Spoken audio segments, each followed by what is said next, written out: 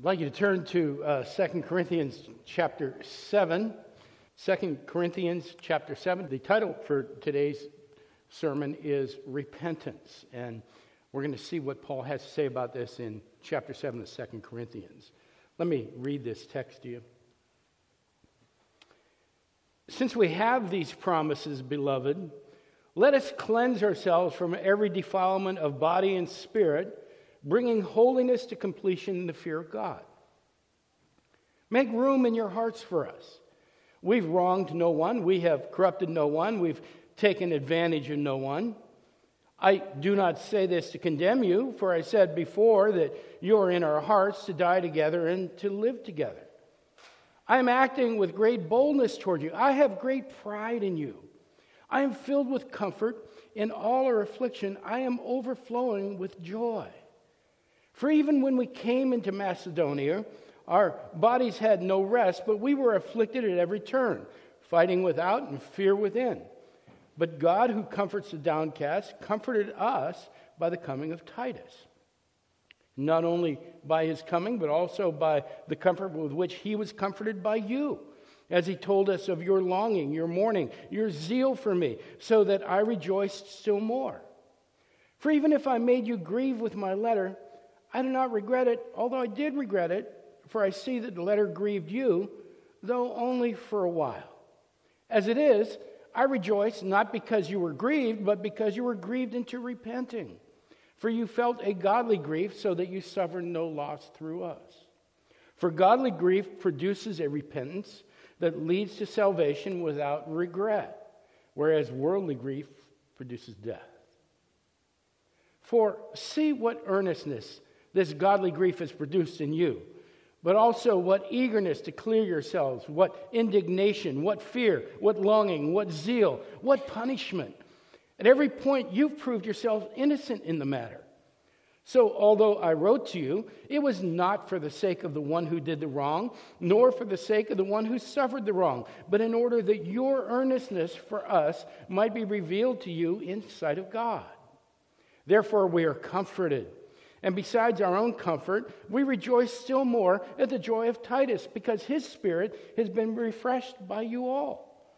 For whatever boasts I made to him about you, I was not put to shame, but just as everything we said to you was true, so also our boasting before Titus has proved true.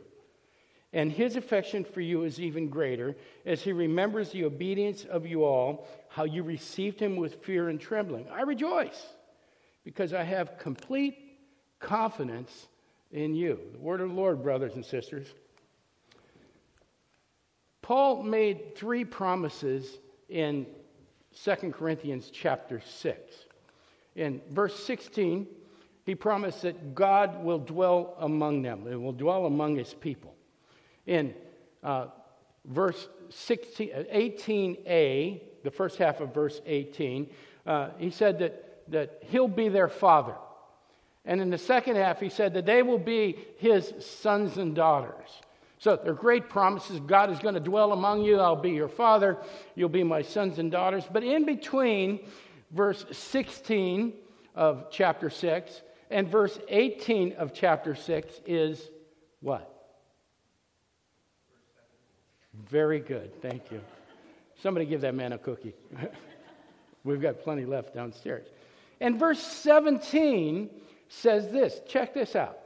There, go out from their midst and be separate from them, says the Lord, and touch no unclean thing, then I will welcome you. So you got these promises and this warning. And the warning is from Isaiah chapter 52. And in Isaiah chapter 52, Isaiah is talking to the Jews who have been exiled to Babylon. They've been there for 70 years. He's trying to encourage them to come back. He wants them to come back to Jerusalem. Eventually, Nehemiah and Ezra are going to come back and rebuild the walls and rebuild the temple and set up the priesthood again and everything. But Isaiah is trying to encourage those exiles not to be tainted by the culture that they've been living in. They've been living in a pagan culture for 70 years. He's saying, it's time to come home. Don't bring the filth with you. Don't bring the influences of that culture. He's not telling them not to be part of the culture.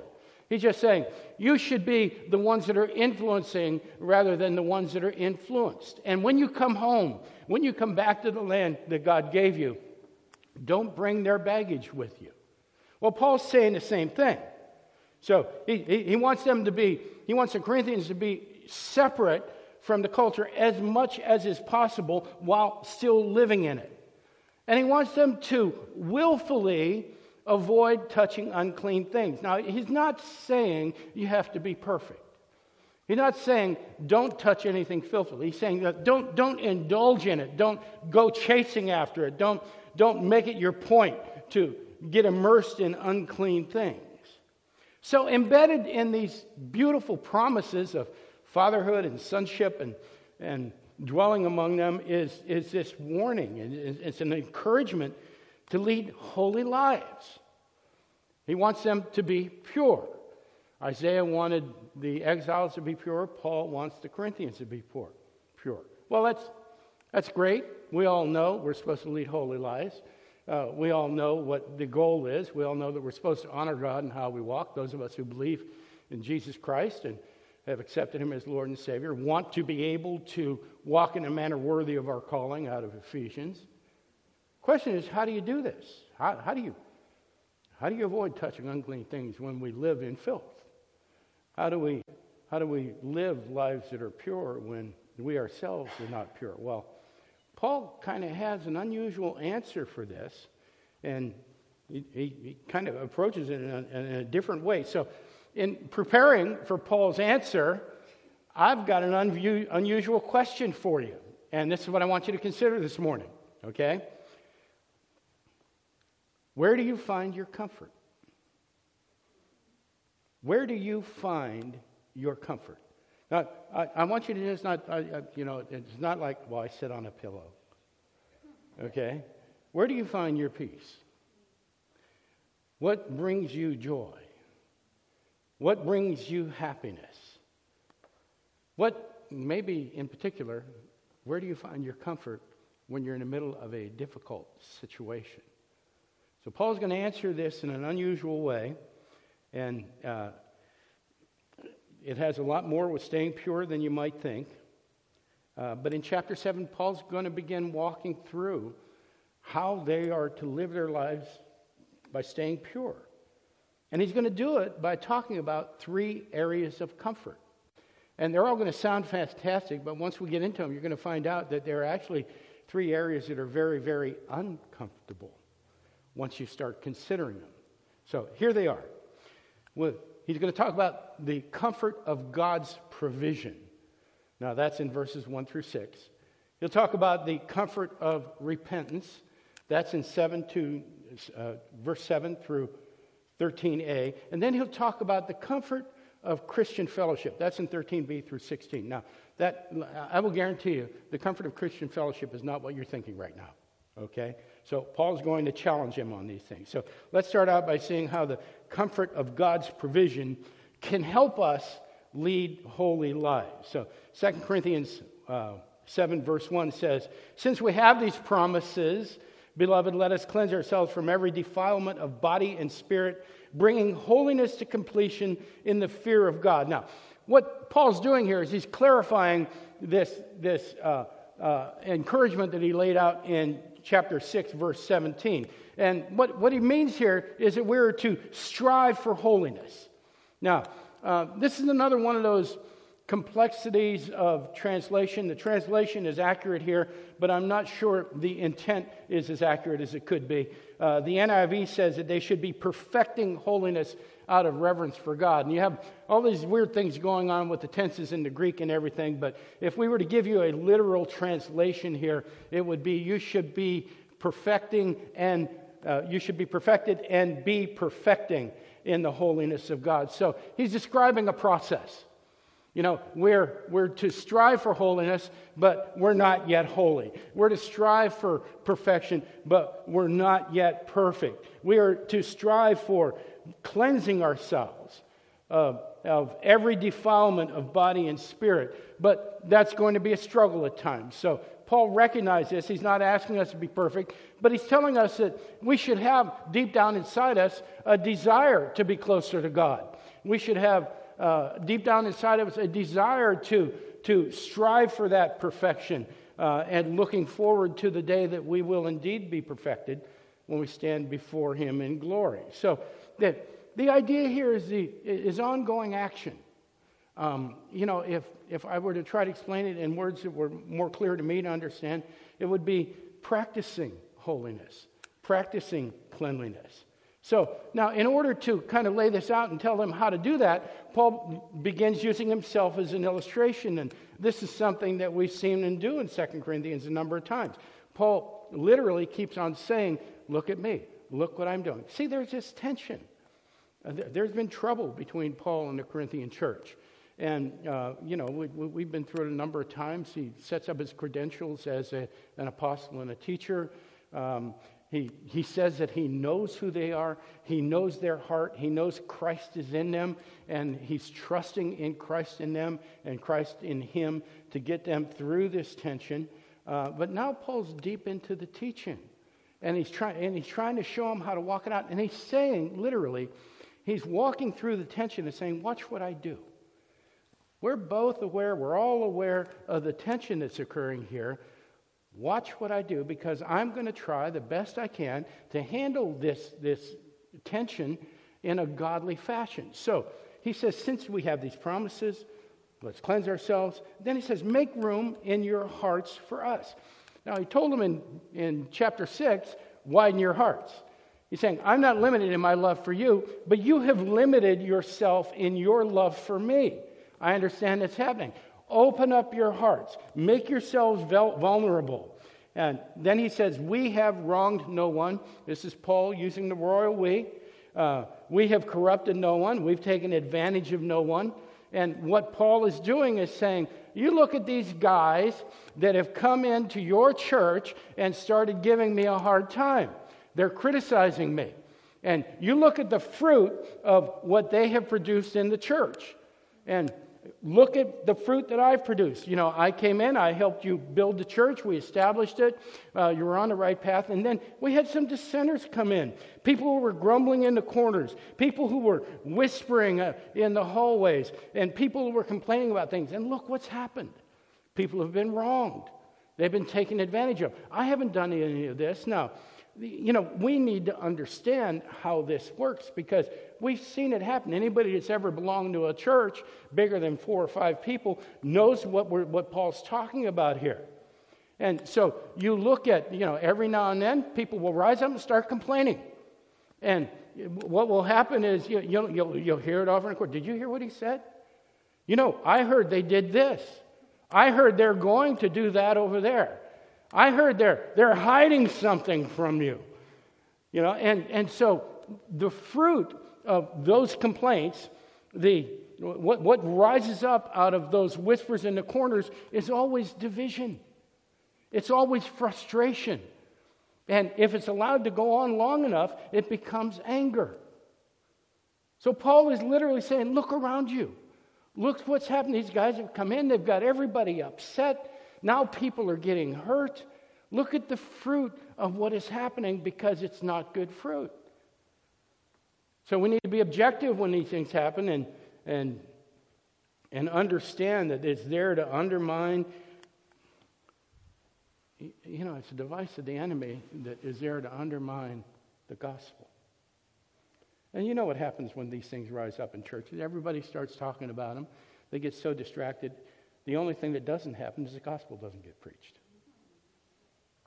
Well, we got to settle this. Paul's saying, be careful of that. He says, I don't say this to condemn you. He's not judging them. Paul's not hitting them from a self-righteous thing. He knows what their hearts are. He said, for I said before that you are in our hearts to die together and to live together. Now, you got to look at that phrase, because there's a lot more in there than it looks. Paul's saying we're supposed to be in unity. We're supposed to be one in Christ, one with each other. We die together. We live together. We suffer together. When you cry, I cry. When I cry, you cry. We celebrate together. But check this out. We die to ourselves together. We treat each other as more important than ourselves. We elevate Christ above all things, not my own personal interests, not my agenda. And when the friction comes, we humble ourselves and say, no, you're more important than me. Paul says, this is how we live in unity. This is how we move forward together. We're taking care of each other. We're not butting heads with each other. And then he says, I'm acting with great boldness towards you. What? Huh? What? I'm acting with great boldness towards you? You got to remember that there's this tension. There's been all of this grumbling. The Corinthians have been a spur in the saddle of Paul for a long time. He wrote 1 Corinthians because they thought they were mature. They thought they were a grown church. And 1 Corinthians is a corrective. Now, there's another letter, we'll talk about it in a second, and that letter was even harsher. Okay? So there's all this tension, and Paul says, I'm bold for you. I have, listen, great pride in you. Did you hear that? I am filled with comfort in all our affliction. I am overflowing with joy. See, if you're not reading that in the context of the tension between Paul and the Corinthian church, you're not getting what Paul's doing. And so let me take this home for you. The next time there's tension between you and someone you love, the next time that person who is so close to you says that one thing that gets under your skin. Anybody know what I'm talking about? Says that one thing that's just an arrow to your heart. The next time that happens, look at them and say, you might have to grit your teeth a little bit, I'm proud of you, and I take great joy in the fact that God has put you in my life. Say it like you mean it, and you watch what happens. Now, one thing I will guarantee you would happen, a couple other things might happen. One thing that might happen is the other person might get even madder. Okay? But you know how that goes. Well, if you're going to be mad, if you didn't see what a great thing I just did, then I'll be mad too. Okay, so you can't respond to that. But here's what will happen. I'll guarantee you, in your heart, that urge to strike back, that urge to lash out, that urge to create pain where pain has been caused to you, it'll just go away. I'm proud of you. I take great joy in you. I thank God for you. I know, see, this is what Paul's doing. I know Christ is in you. I know Christ is in me. And I know this is a tough moment. I know we're having some difficulty right here, but I know that Christ is going to get us through it. So I'm going to choose not to hold on to this offense and return what you've just done with a blessing. Now, you can't say, I'm going to return what you've just done with a blessing. Please don't do that. Okay? But if your heart attitude is, I'm not going to respond to this pain, I'm going to respond like Christ did. Forgive them, Father, they knew not what they do. See, that's what Paul's doing. For Paul, the tension goes away. And what do you think the Corinthians felt like? Did he just say he was proud of us? Did he just say that he takes great comfort and joy in us? I thought we were in an argument. How do we process this? No, Paul doesn't stop there. He goes on with his hardships in verse 5. For even when we came to Macedonia, our bodies had no rest. We were afflicted at every turn, fighting without and fear within. Paul is saying in Macedonia we were in trouble. We're surrounded. I mean, everywhere we went, we're getting beat up. We're getting put in prison. People aren't listening to us. They're everywhere but Berea. Those guys were pretty good, but you know what? It's a pretty small town. Everybody else was mad at us. So we're fighting. There was fear in the camp because we didn't know what was going to happen next. Then he says this in verse 6.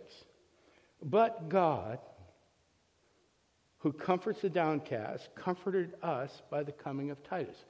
Now, I want you to see what's happened here. Paul just said, I thank God that you, the Corinthian church, are in my life. because I'm going through a rough time. I was surrounded in Macedonia. But Titus showed up. Now, I love when people show up unexpectedly in my life when I need a blessing.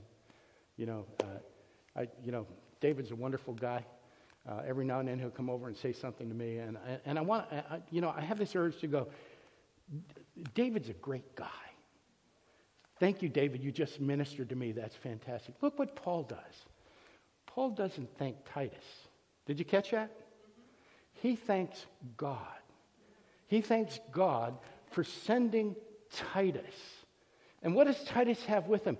He has this encouragement from the church at Corinth. Now, we'll get into that in just a little bit, but I want you to see that Paul is thanking God for the provision of Titus. Paul is saying, good things are coming into my life, even though I'm in a difficult time, and I'm going to thank God for all that's in my life, whether it's good or bad, because I know that He intends to do something good in my life with this. No credit goes to Titus. No credit goes to the Corinthian church. All the credit, all the glory goes to God. Paul was comforted by God's provision, but he was in a tough point in his life. He was anything but comfortable. And the magic, the beautiful thing that happens here in Paul's heart is that Paul is thankful for what he has, and he's not resentful for what he doesn't have. Did you catch that? Paul's like, I want to be free. I don't want to be in prison. He could have been like that. I don't want to be beat up anymore. I want people to listen to me. I want to see the fruit of my ministry. I don't see the fruit. I don't have the freedom. I can't move around the way I want to. Why is God doing this to me? Now, that's how the typical person would respond to that. Paul goes, well, let me see what I can be thankful for. I can be thankful that Paul sent Titus, or that God sent Titus. I can be thankful that the Corinthian church seems to have some favor with me, although there's some tension. Now, that'll change your aspect. That'll change your perspective on life if you stop to look around and say, what do I have to be thankful for when you don't feel thankful? I struggle a little bit with depression. It's not great. I don't have the problems some people struggle with, and I thank God for that. But there are days when I don't want to get out of bed. They're not bad days, but they're not good days. They're just nothing. And I could lay there in bed. And I prayed for years, what do I do with this? And I think I picked up the answer from Scripture. Well, be thankful in all things. Can I be thankful in my depression? I don't know. But you know what? If I'm laying there in bed now, I've had one of those days where I just don't want to get up, and I realize that I could spend hours and hours and hours just whiling away there. I've got to make the conscious effort. I've got some participation is required. I've got to stop and go, what do I have to be thankful for? Well, I don't know if you've ever struggled with that type of battle, but it doesn't look like there's much to be thankful for when that happens. But if I can gather myself about me and go, thank you, Lord, that I have a bed to lie in. Thank you that there's a blanket on the bed. Thank you that there's a floor to walk on. Thank you that I've got water coming through my spigot so I can get up and get a drink of water if I want to drink water. And I'm going to tell you something, 3 or 4 minutes of being thankful for what you have, rather than worried about what you don't have, it'll turn your heart around. And it's not because I'm some superpower. It's because I've turned my focus from me onto the Lord. So I'm going to look to Jesus Christ. I'm going to look to what He's doing in my life and say, I don't really like this situation very much, but you tell me to be thankful in all things. So with my mouth, I will give you thanks. Can we do that? Can we be thankful, in particular, when we don't feel very thankful? See, that's what Paul's trying to say in this first point. Whatever God has provided with you, be thankful for it. Don't be consumed with what you don't have. Be grateful for what you do have. Because whatever you have comes from the sovereign Lord of all creation who's given it to you. And you don't want to leave God in a position where you're sitting having all this stuff I've given you. You're not thankful for it? You want more? I got to tell you something. There are thousands of things I want in my life. And I'm convinced that when I get all of them, I'm going to be happy. It has never worked in 65 years. It's not going to work in the next 65. But I'm convinced that if I could just get this stuff, I'll be happy. God says, are you happy with what you got?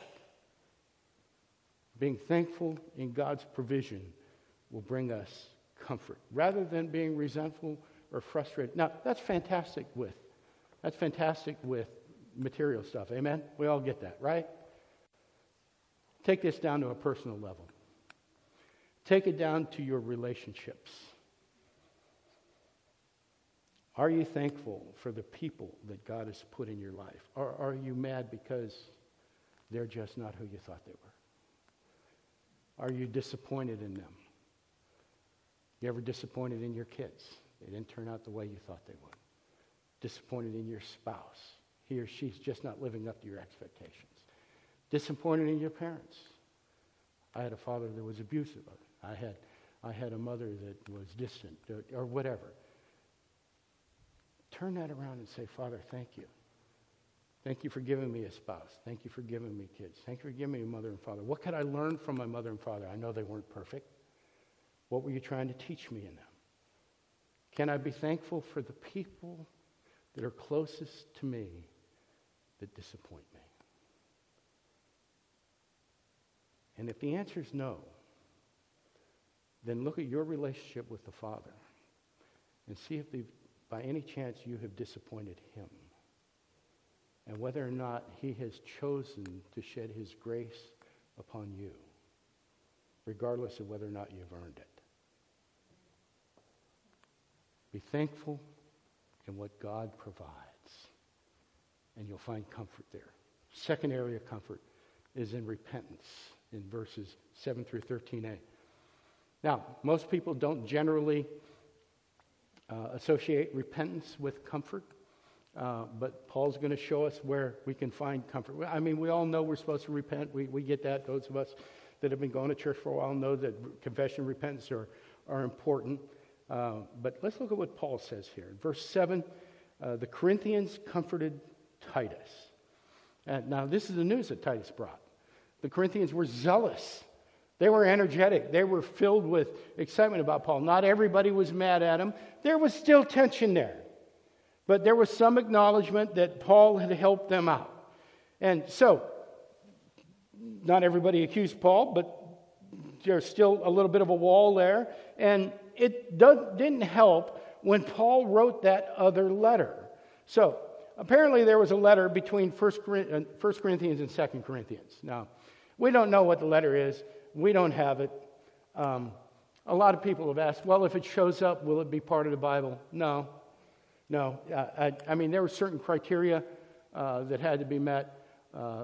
Being written by an apostle or acknowledged by an apostle as authoritative, acknowledged by the first century church as authoritative, not in contradiction with the entire body of Scripture. So whatever that other letter is, it was not acknowledged as authoritative by the first century church. So it's not part of the Bible. If it shows up, there's not going to be a big discussion whether or not it belongs there. So what we do know is that not everything Paul wrote was Scripture. We don't have the letter. So God did not preserve that letter. What we do know is that letter was probably a bit more harsh than 1 Corinthians. 1 Corinthians was effective. And then we have this other letter that has actually caused them some pain. It caused them to grieve. Now we're going to talk about that a little bit. It made them sorry. It didn't cause them to grieve over Paul's harshness. It caused them to grieve over whatever part they played in the sin that Paul was correcting them on. This is important to understand. So we're talking about godly grief here. And we find out in verse 9 that godly grief led them to repentance. Now, that's how we know that they were grieving over whatever part they played in the sin Paul was addressing, because they repented. Look at verse 9 very carefully. As it is, Paul says, I rejoice not because you were grieved, but because you were grieved into repenting. For you felt a godly grief so that you suffered no loss through us.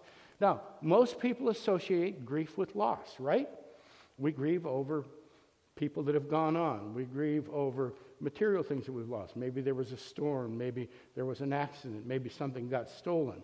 But Paul's talking about godly grief. And apparently there's something different about godly grief, because when godly grief rises up, there is no loss. So he explains himself in verse 10. For godly grief, listen, produces a repentance that leads to salvation without regret, whereas worldly grief produces death. So there's this difference between godly grief and worldly grief. And Scripture shows us both. And we got to dig a little bit deep to find it, but it's there. Godly grief leads to a number of good things. And one of the things that godly grief leads to is life. And we see that in David's case. If you remember what happened after David had won all of these victories, he decided to stay home in the springtime when other kings go to battle. And while everybody's out fighting, David's up on the rooftop and he sees Bathsheba. So he sends for Bathsheba, and he has relations with her, except Bathsheba is married. Now David is worried that Bathsheba is going to have his baby, and Bathsheba's husband is out fighting the war that David should have been fighting.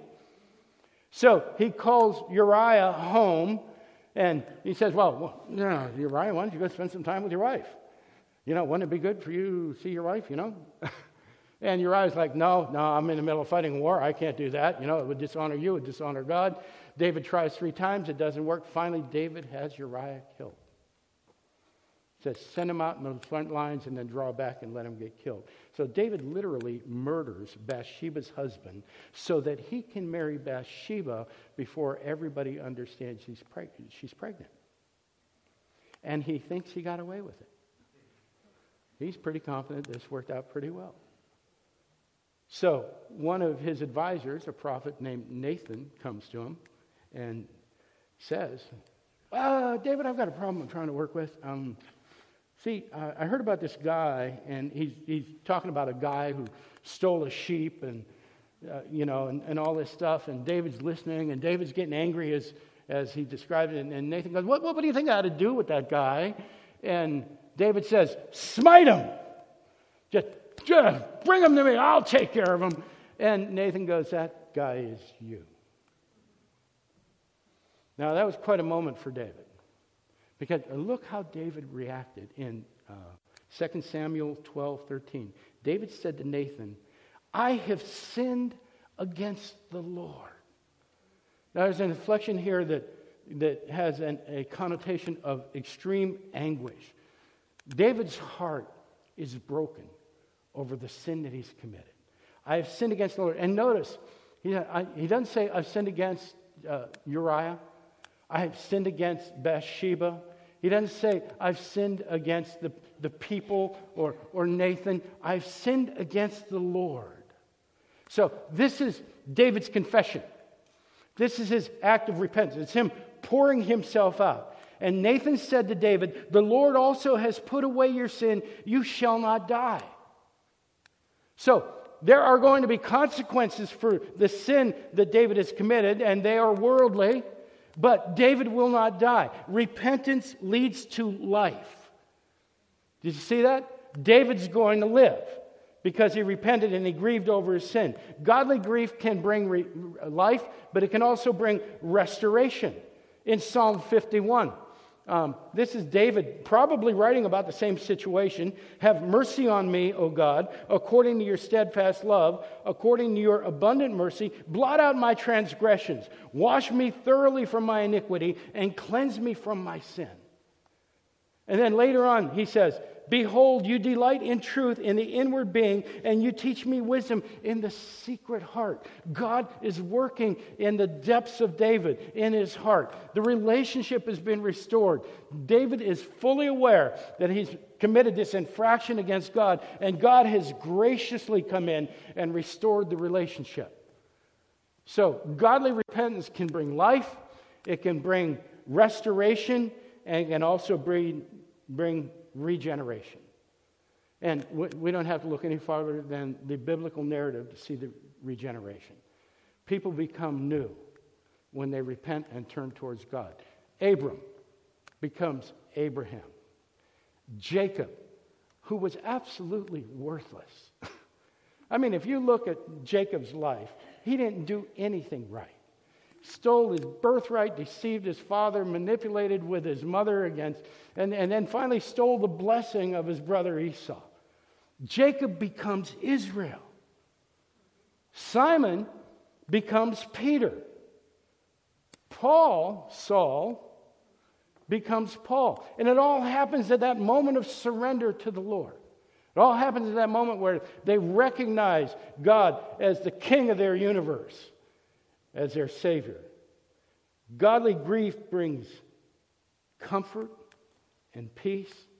It brings life. It restores. And it renews. And you know what? The same thing has happened to you and I, if you know Jesus Christ as Lord and Savior. God's created in you a new heart. He's created in you. He's made you into a new creature. Now, I know sometimes you don't feel that way. Amen? Okay? And so we still have the biblical model to look at. Abram becomes Abraham, and he's still running around lying about who he is. Jacob doesn't do everything right. He's still afraid of his brother. And he wants something really interesting. Take a look at Simon. You know, when Simon meets Christ and decides to follow him, Christ says, okay, from now on you're going to be Peter. Except throughout their entire relationship, whenever Peter acts like the old man, Christ calls him Simon. So it's like Christ looking at him going, you know, I just saw what you did, Simon. Are you still letting the old man come through? Peter was in process. Abram was in process. Jacob was in process. We're in process. We have new hearts. We're new creatures, but we're not totally perfected yet. So God is patient. God is gracious. God is kind. But the repentance is the key to everything. That heartfelt repentance is the key to new life, towards restoration, and towards regeneration. On the other hand, worldly grief, and I'm going to call it guilt, does nothing but destroy. Jacob, when Esau finds out that Jacob has finally deprived him of the only blessing that his father was going to give, Esau's grief turns to hate. Genesis 27. Esau is so filled with rage that he grieves bitterly. He says this, now Esau hated Jacob because of the blessing which his father had blessed him. And Esau said to himself, the days of mourning for my father are approaching. Then I will kill my brother Jacob. No repentance. He holds on to the bitterness. Now he's so angry, he wants to kill. In Matthew 27, Judas realizes what he's done. But you notice, he never repents. He sends the money back. He never goes, against you, Father, have I sinned. He never says, Father, forgive me for what I've done. What does he do? He kills himself. Guilt. Guilt is destructive. Repentance renews, guilt destroys. So we know that guilt is not from the Lord. I'm going to tell you how we know. And now we're going to reach a little bit on this, but we're going to see a biblical truth here. When Pilate examines Christ just prior to the crucifixion, Pilate proclaims 3 times, I find no guilt in him. Now, here's the inspired scripture. A pagan finds no guilt in Jesus Christ. Oh, well, I knew that, John. He was innocent. That's why his substitutionary death on the cross is suitable for my sins. Yeah, we get that. But check this out. There's no guilt in Christ by the word of God 3 times. Christ is in us. We're in him. There's no guilt in us. If you're suffering from guilt, it's not from the Lord. Somebody say amen. Okay? Godly repentance, godly conviction leads to repentance. Some of us struggle so much with guilt we just can't get over. Well, I did this. I can't believe I did that. I can't believe it. God, forgive me for that. Okay? But godly conviction leads to repentance. Repentance leads to comfort. Guilt is destructive. It'll eat you up. And the remedy for guilt for a believer is repentance, confession. The Scripture tells us that once we've confessed our sins, God does what with them? He separates us from them as far as the east is from the west. So He'll let you hold on to it, but He doesn't. Guilt is not from the Lord. Now, how do I know I've repented? There has to be a change of heart, brothers and sisters. There has to be a change of heart. And I'm going to tell you something. I run into this in counseling all the time. Somebody is sitting in front of me, and I go, well, I sense some bitterness here. Are you mad? Yes, I am. Have you repented? Oh, yeah, I repented. And they usually do, yeah, I repented. Think I didn't repent? I repented. I repented. I repented a dozen times. He or she hasn't changed yet. You know, it's not repentance if you confess that you've repented and then you just go back doing what you've always done. Now, again, some participation is required. We have to participate in our repentance. We have to get up and actively work at changing our behavior. It's not the answer to everything, and when we understand that the only real change comes from the Holy Spirit, we'll understand the fullness of God's grace. But we have to move on our repentance. We can't keep bringing things up over and over and over again. So repentance is not just confession of sin. Repentance indicates that a transformation has occurred, that something has happened in the heart. And we have to act on that. We have to recognize that sometimes the old tapes are going to start playing over and over again, and I'm not going to respond to them. I'm not going to let that one thing get under my skin the way it always does. I'm going to turn and say, you know what, I'm proud of you. I take joy in you. Again, watch what happens when we allow that to become our guideline. So do you see how repentance can bring comfort?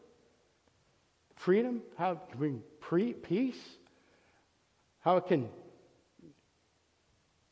start molding your heart and changing your attitude? How it can restore? How it can regenerate? How it can bring us into the presence of the Lord. So there's a difference between godly repentance and worldly grief. Godly repentance at every point will put Christ on display in our lives. It will show that God is in us and flowing through us. Worldly grief, like the grief that Esau exhibited, I got to tell you, if we're going to be honest about it, it is self-centered and self-consuming. It's self-destructive. So our third area of comfort is in Christian fellowship. Now I told you this isn't what you think it is. Verse 13b through 16. Here's the gist of what's happened here. Titus was refreshed by the Corinthians. Titus was refreshed by the Corinthians. Now, again, we have to take it in context and understand what happened. The Corinthian church is upset with Paul. They're not hating him, but there's tension there. They're having a meeting, and Titus walks in. Now, you've all been at meetings. You know what that moment looks like. Everybody turns around. Titus is standing at the door, and they go, Paul sent him. What are we going to do? And somebody's in the corner going, well, I don't know, but I'm going to tell you something. If he says this, he's going to get a piece of my mind because I got a few things to say to Paul. And somebody else is going, yeah, well, I don't know what to do here, but I hope he doesn't do this again. I hope he doesn't have another one of those letters. You know, I don't know if I can take another letter. Okay, so it's a tense moment. But check this out. And the Corinthians have their bright and shining moment here. They refresh Titus. They go contrary to their nature. They're upset with Paul, they're upset with his representatives, and they treat Titus in a godly fashion. Do you see? This is how Paul knows that Christ is in them. They reacted to Titus in a godly fashion. And it not only blessed Titus, it sent him back to Paul, excited about what he had seen, and it blesses Paul. They put God on display in how they treated Titus. They said, you know what? We're kind of mad. We're kind of upset. We've been kind of hurt. But God has led us into repentance, and we're going to display a heart change in the way that we greet you, Titus. And all of a sudden, the Corinthian church becomes a witness to the grace of God. Grace flowed to them. Grace is flowing from them. You know, it's easy for grace to flow from us when we're with people that we like. It's a lot harder when it's with people we don't like. Christian comfort comes from a godlike attitude. So, see, when we talk about Christian fellowship, we're not talking about just hanging out with the people you like. We're talking about hanging out with the people who are in the body of Christ, whether you like them or not. Take this a step further. We're talking about hanging out with people in the body of Christ when you don't like them.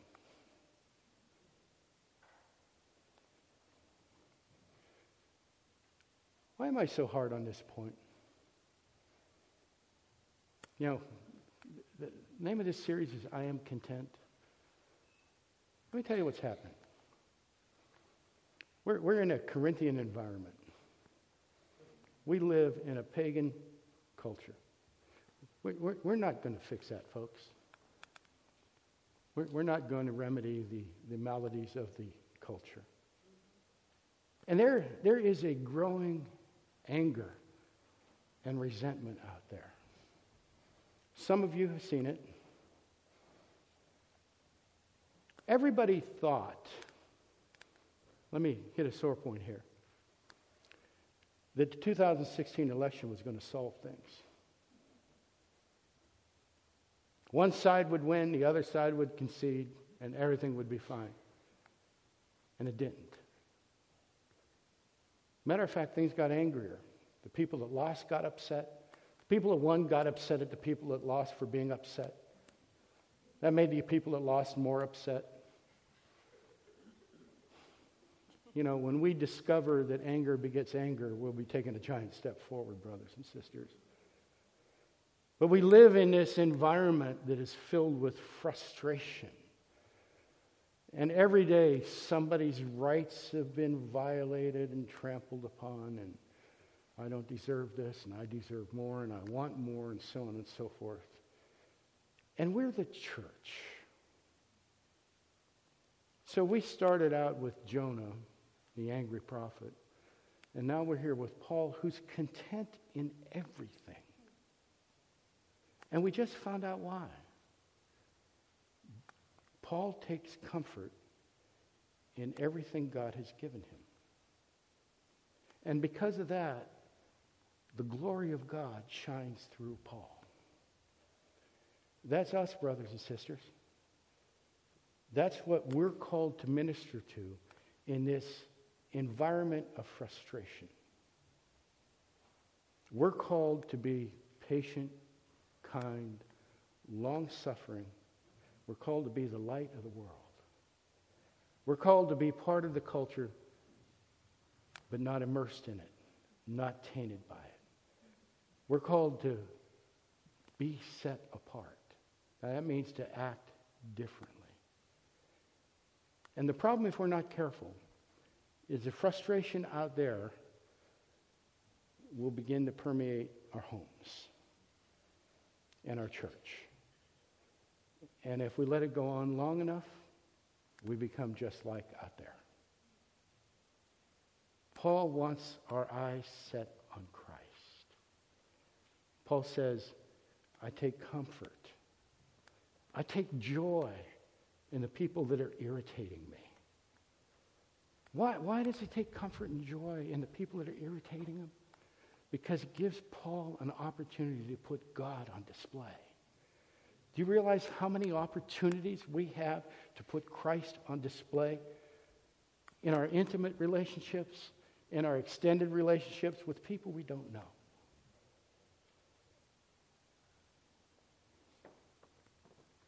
He gets comfort out of what God has given him, God's provision. He gets comfort out of repentance that brings him peace. And he gets comfort out of the fact that God is making him into a new man. We have the same blessings available to us. So the question you've got to ask today, where do you find your comfort? You find your comfort in Christ? You find it on the news. Good luck. You find it in your email box. No. Find it in Facebook. It's not there. It's in Christ. We have the opportunity to be leaders, not followers.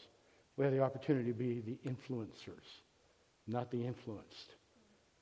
And as long as we keep our eyes on Christ, thankful for what we have, thankful for the repentance that God has granted us, and thankful for the new lives he's given us, we can give him glory and be the church in this environment. Let's pray. Father, we thank you and praise you that by the presence and power of your Spirit, we can do this, Father. We can't make it happen on our own, but with you in us, Father, it will flow freely. We pray, Father, that we would release it, that we would let it flow from us, Father. We would ever have our eyes set upon you, our hearts set upon you, Father, and that we would long for nothing more than to walk in a manner worthy of our calling. In Jesus' name, amen.